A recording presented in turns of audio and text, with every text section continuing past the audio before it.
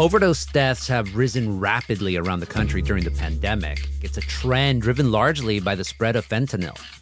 In California, the push to save lives and stop the fallout has led some activists and politicians to propose safe injection sites, places where people can take drugs with clean needles without any fear of arrest.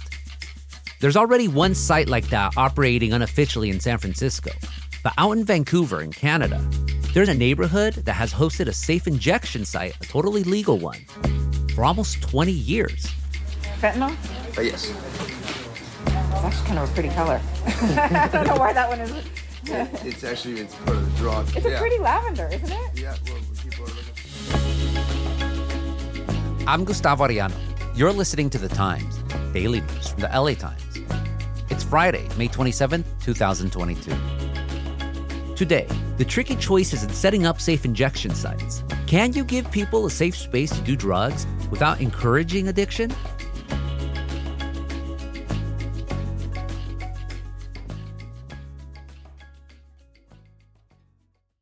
Anita Chabrier is my colleague and fellow columnist. She writes about California. Anita, welcome to The Times. Thanks for having me on. So you recently went inside a safe injection site in Vancouver. What did you see? It was really eye-opening. I didn't know what to expect when I went up to Vancouver. They've been running these sites for 20 years now. Some of the spaces are indoors, some of the spaces are outdoors, but it really is a place where anyone can walk in with their own illegal substance and find not just a safe place with clean supplies, but really a place where no one is going to judge them for what they're going to do. It beats sitting in an alleyway or some cold, rainy, crappy place. One of the people I met in particular was a young man named Jeffrey Bordas, and he was in a safe consumption site that's in an alley that the locals call Piss Alley. Why do you like coming here to do it? It's safe. Yeah? And Yeah. you really do feel it makes a difference? Yeah, absolutely. And it's kind of this lovely little courtyard surrounded by flowers. And I spoke to him while he was preparing fentanyl to inject. And he really was a lovely man in the grips of addiction. It's nice to be accepted place where the stigma doesn't, follow you everywhere. Mm-hmm. And I would love to see him out of addiction. But what it showed me is that I would rather have them have a safe place where they're going to stay alive for today. So maybe tomorrow they can make a different decision. And if someone like Jeffrey was in California, what would be their options? They would be in a gutter. They'd be the guy on the sidewalk. They'd be the guy in the alley. I've heard of some of the folks up in Vancouver saying that they were taking water out of the gutters to mix drugs with. You know, imagine injecting that into yourself and the sickness and the cost that brings to society. So Jeffrey would be one of those guys on Skid Row that you see sprawled and face down if it wasn't for these safe places. You know, I was a convert. I didn't go up there thinking this is what I would think. But I really believe that this gives him not just safety physically, but it gives him some dignity to create a stability to build back from. And I take it that at the safe injection site of Vancouver that you went to, there was those drugs that you could do to reverse overdoses? Everyone has Narcan in Vancouver. Have you reversed overdoses? Yes. Many. Oh, really? Right here and after we got here, yes. Wow. You walk into these facilities and there's literally just dozens and dozens of packages of it. You walk down the street and they've passed it out to everyone. How does it make you feel to know how to do that and to do that for other people? 1,000 times better than when I first started. It was kind of terrifying in the beginning. Oh, was it? It's got to be. Using Yeah. or even just somebody goes down, you don't know what to do. It's a gut-wrenching feeling. Yeah. So once you get the training on how to do it properly and effectively, it really, I don't want to say it slows you down, but you take a breath and you go, okay, let's do this. And you just do it. And that panic is gone. Everyone on the street, whether they're addicts or workers or even shopkeepers, has Narcan.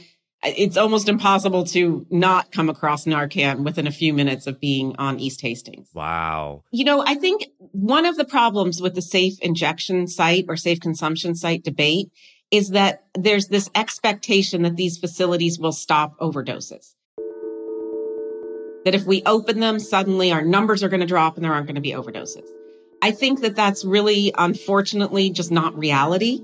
The fact is, drug use has gone up tremendously during the pandemic, and drugs have become more dangerous. We have fentanyl in our drug supply now. In Canada, they have something called benzos mixed with the fentanyl. So overdoses are actually on the rise. Even in Canada, even on East Hastings, you're seeing the numbers skyrocket. That's not indicative of these sites being a failure. That's indicative of society doing more drugs.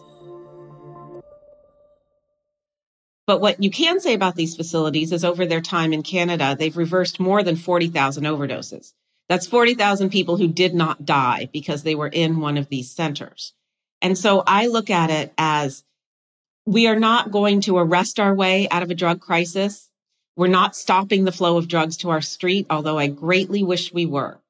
I can only hope that the people making these bad choices stay alive long enough to find their way to some kind of sobriety and stability. And that's where I see these centers really playing a role. It's just keeping people alive for today so that tomorrow can be a better day. And because of that, that's what's always interested people in these safe injection sites. And in California, what legislation is being proposed and what are people saying about those bills? We have one bill right now that's working its way through committee. It's very controversial, that would allow a pilot program in San Francisco, Los Angeles, and Oakland. The truth is San Francisco's actually kind of gone ahead and is doing this a little bit illegally or illicitly or however you want to look at it. There's a very controversial place called the Linkage Center or the Tenderloin Center where people are being allowed to do safe consumption. This bill would give that probably some legality. There's still the federal laws that prohibit this, but you've seen places like New York go ahead with it anyway. So the bill would open up statewide 3 pilot programs if those cities chose to do it. We'll have more after the break.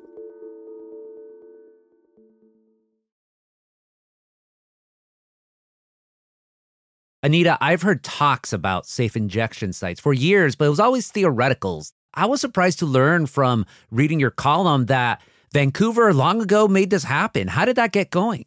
It really came out of the HIV crisis. Way back in the 90s, there was a movement in Vancouver to address that the gay community especially was being hard hit by HIV and needed clean supplies. And like San Francisco, it really started out a little illicitly there without all the formal approvals. But then in 2003, they opened up the Insight Injection Facility, which was the first open consumption site. It was on East Hastings Street in Vancouver. And from there, they've really just grown the concept. So that first facility started out as a kind of a medical facility, you know, with nurses and things overlooking people or more trained people. And now they've really expanded to a peer model where neighborhood workers and other addicts can supervise. And honestly, there's dozens of these places in Vancouver. You'll see subsidized housing units where they'll have just a small space for safe consumption within the housing units. They've really embraced this as a way of harm reduction and doing business up there. Coming from California, I'm sure you saw this and you're like, where am I? On so many levels, because, you know, we think California is always at the forefront of everything, right? But we are literally 20 years behind when it comes to talking about harm reduction in this area. I don't want to sugarcoat anything. And I think if you read the column, you'll see that. To walk down East Hastings Street is somewhat terrifying. There is no direction you can look where someone is not injecting or smoking. I personally believe that we are not going to force people off drugs and that only they can make the choice. But as a society, there's a cost to having people with substance abuse disorders, right? There's the health costs, there's the emergency room costs, there's the ethical costs. And so what I see in Vancouver is a real attempt to address that and to help people move towards getting off the drugs at their own pace and while keeping them alive. So I'm assuming the gentleman on the corner in the chairs are selling drugs. Is that accurate? One of the people I met that was just such an impressive ambassador for the area was Trey Helton. And he was one of our guides around East Hastings. Here. Hey, man. Hey, how's it going, buddy? Good, bro. Hey, what are you doing? I'm going to get Smokey. He knows everyone. He kind of keeps order and helps everyone along. And he used to be an addict for many, many years. I stopped paying my rent, stopped paying my bills, I stopped going to work. And then I just decided to come live here because this is close to the source, right? I could always get dope 24/7, even at 3 a.m. He kind of came out of the punk rock scene. He's kind of a tough guy. But at some point he realized that was, not the direction he wanted to go in life. What was rock bottom for you? Oh, shit. It's like my 33rd birthday pushing a shopping cart for the 5th year in a row. And I was just it's super fucking depressing, but I realized that I had failed at dying a junkie. I was my goal was to die a junkie. I was I'm going to fucking burn out and fade away like Kurt Cobain. And fucking everyone's going to see how bad I hurt them by hurting me. So he got sober. He's been clean for years. And I see the same thing now as being a harm reduction worker. I see my friends that have made some poor choices that maybe watching them slowly become crispy critters. He's really trying to help people figure a way out, but he knows Vancouver's reality is the same as California's. Treatment is hard to get. So when I'm working as general manager and I'm talking to Sketchy Dave, and they say, Trey, I feel fucking I'm done. I wanna get out of here. I'm thinking about detox. That fucking window is that big, right? Yeah. So I called the detox access center number, and it's they gotta go get a methadone script first. They gotta get a TB shot. It's easy to find a place to do drugs safely in Vancouver, but if you really want detox, there's bottlenecks. There's no I can just call a number, have them picked up in a safe ride, ambulance transfer, and taken to a detox facility. Right? The unfortunate thing is I have to get them to lie. So I'm if you really want, I don't have detox now. You can call this number. They'll give you an intake date 2 weeks from now. You're going to have to go get a TB test and a methadone script. And then 2 weeks from now, if you remember the day, 9 a.m., say May 22nd, you have to be at Vancouver Detox. That's high barrier. I hear in San Francisco they have detox on demand already. I mean, sort of, kind of. Yeah. I mean, it's certainly not a detox bed for everyone who wants it, Yeah. So what I have to tell them to do is if you really want it right now, go to the hospital, use specific language, tell them that I have a plan. I'm going to give away all my stuff. I'm going to walk to the Lionsgate Bridge, and I'm going to jump off. And I've been feeling this way for a while, and nothing's going to change my mind. That's what you got to do. Tell them you're suicidal. They'll put you on a mental health unit. It'll be a strike on your mental health record. But from the mental health facility, you have to advocate to the doctors and nurses that you want to transfer to a detox facility from that point. That's how you get detox on demand here. That's crazy. Shitty. Possible. Yeah. More after the break.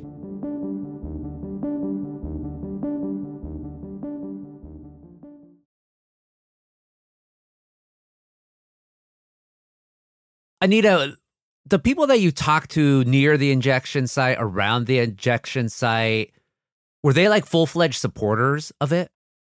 There's people who support it and people who don't. I think most people support safe injection sites in and of themselves. It's when you get into that larger discussion of harm reduction and the line between enabling someone and helping them out. One woman I met in particular was an Indigenous woman named Winook, and she has been down in this East Hastings area since 2008. And she really feels that it was a trap for her. Everything is at your fingertips, and you don't have to do anything to get your food in your stomach for the day. You don't have to worry about anything except for doing drugs. And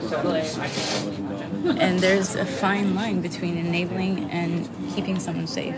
She feels that it's just making it too easy for her to do drugs and to get drugs, and she can't find a way out. To come down here and see my family, and not just First Nations, everybody down here. And wonder, is there ever a time where this is going to be healed? And I had to come to the conclusion back then that that's not going to happen. When I came back and I ended up here this time, they sell this as a lifestyle. They don't even tell us that, this is only for now anymore. They're happy to have us here forever. There's no even hope left.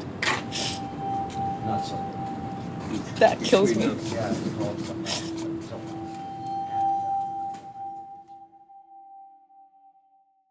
And so I do think that there's a hard and real conversation about how you make sure that you're always helping people towards that better future, not on drugs, not forcing them deeper into shame or denial or out of safe spaces. Who would be the beneficiary of keeping these people as addicts? Well, Winook and some other people do point out that there is an entire industry around harm reduction now. It literally millions and billions of dollars are spent on different kinds of programs to help people who are homeless, who are addicted. We all know the programs. So there is some sense that as those programs take on bigger and bigger budgets, there is incentive to keep treating people instead of moving them forward. Do you buy into that? I think bureaucracy always comes with dangers. There's always inertia in a bureaucracy.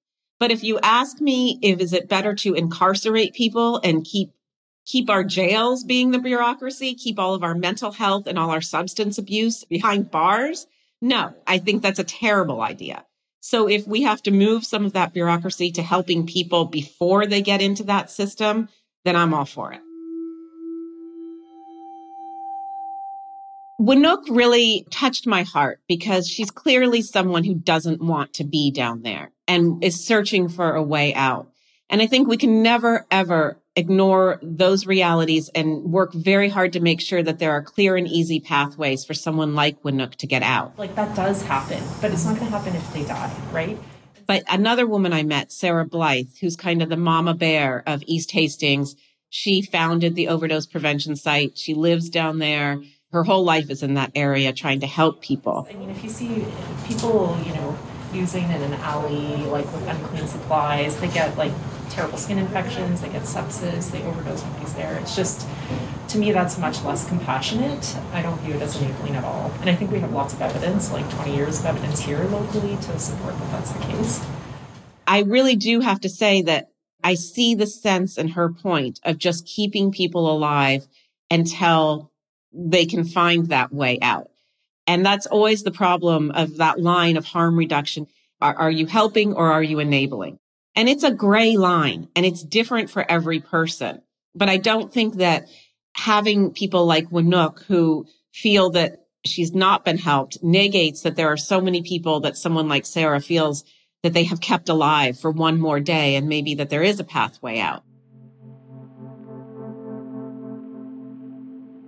There will always be neighborhoods where drug use is more common. And that really isn't fair to the neighborhoods. Do we go with legal crackdowns like some people are calling for right now? Is there some line in between where we can do harm reduction and also really think about quality of life in these neighborhoods? Trey, who's doing a lot of work on the front lines of this crisis, thinks we should try everything we can, but that the reality is people will go to the streets looking for drugs. Do you think Safe Supply could ever replace Street Supply?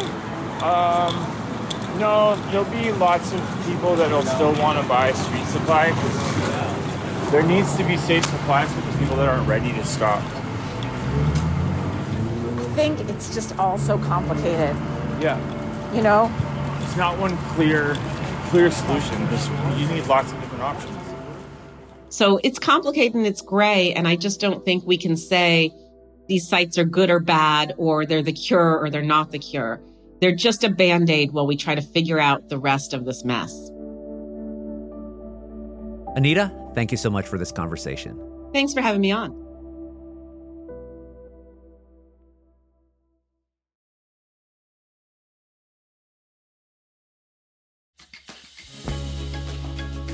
And that's it for this episode of The Times, daily news from the LA Times. Rowan Moore Garrity was a Jefe on this episode, and Mark Nieto mixed and mastered it. Our show is produced by Shannon Lynn, Denise Guerra, Kasha Brasalian, David Toledo, Ashley Brown, and Angel Carreras. Our editorial assistants are Madeline Amaro and Carlos Eloera. Our engineers are Mario Diaz, Mark Nieto, and Mike Heflin.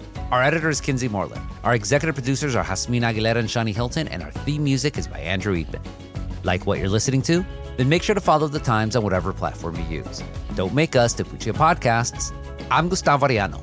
We'll be back next Tuesday, not Monday, because that's going to be Memorial Day. So we'll be back next Tuesday with all the news and desmadre. Gracias.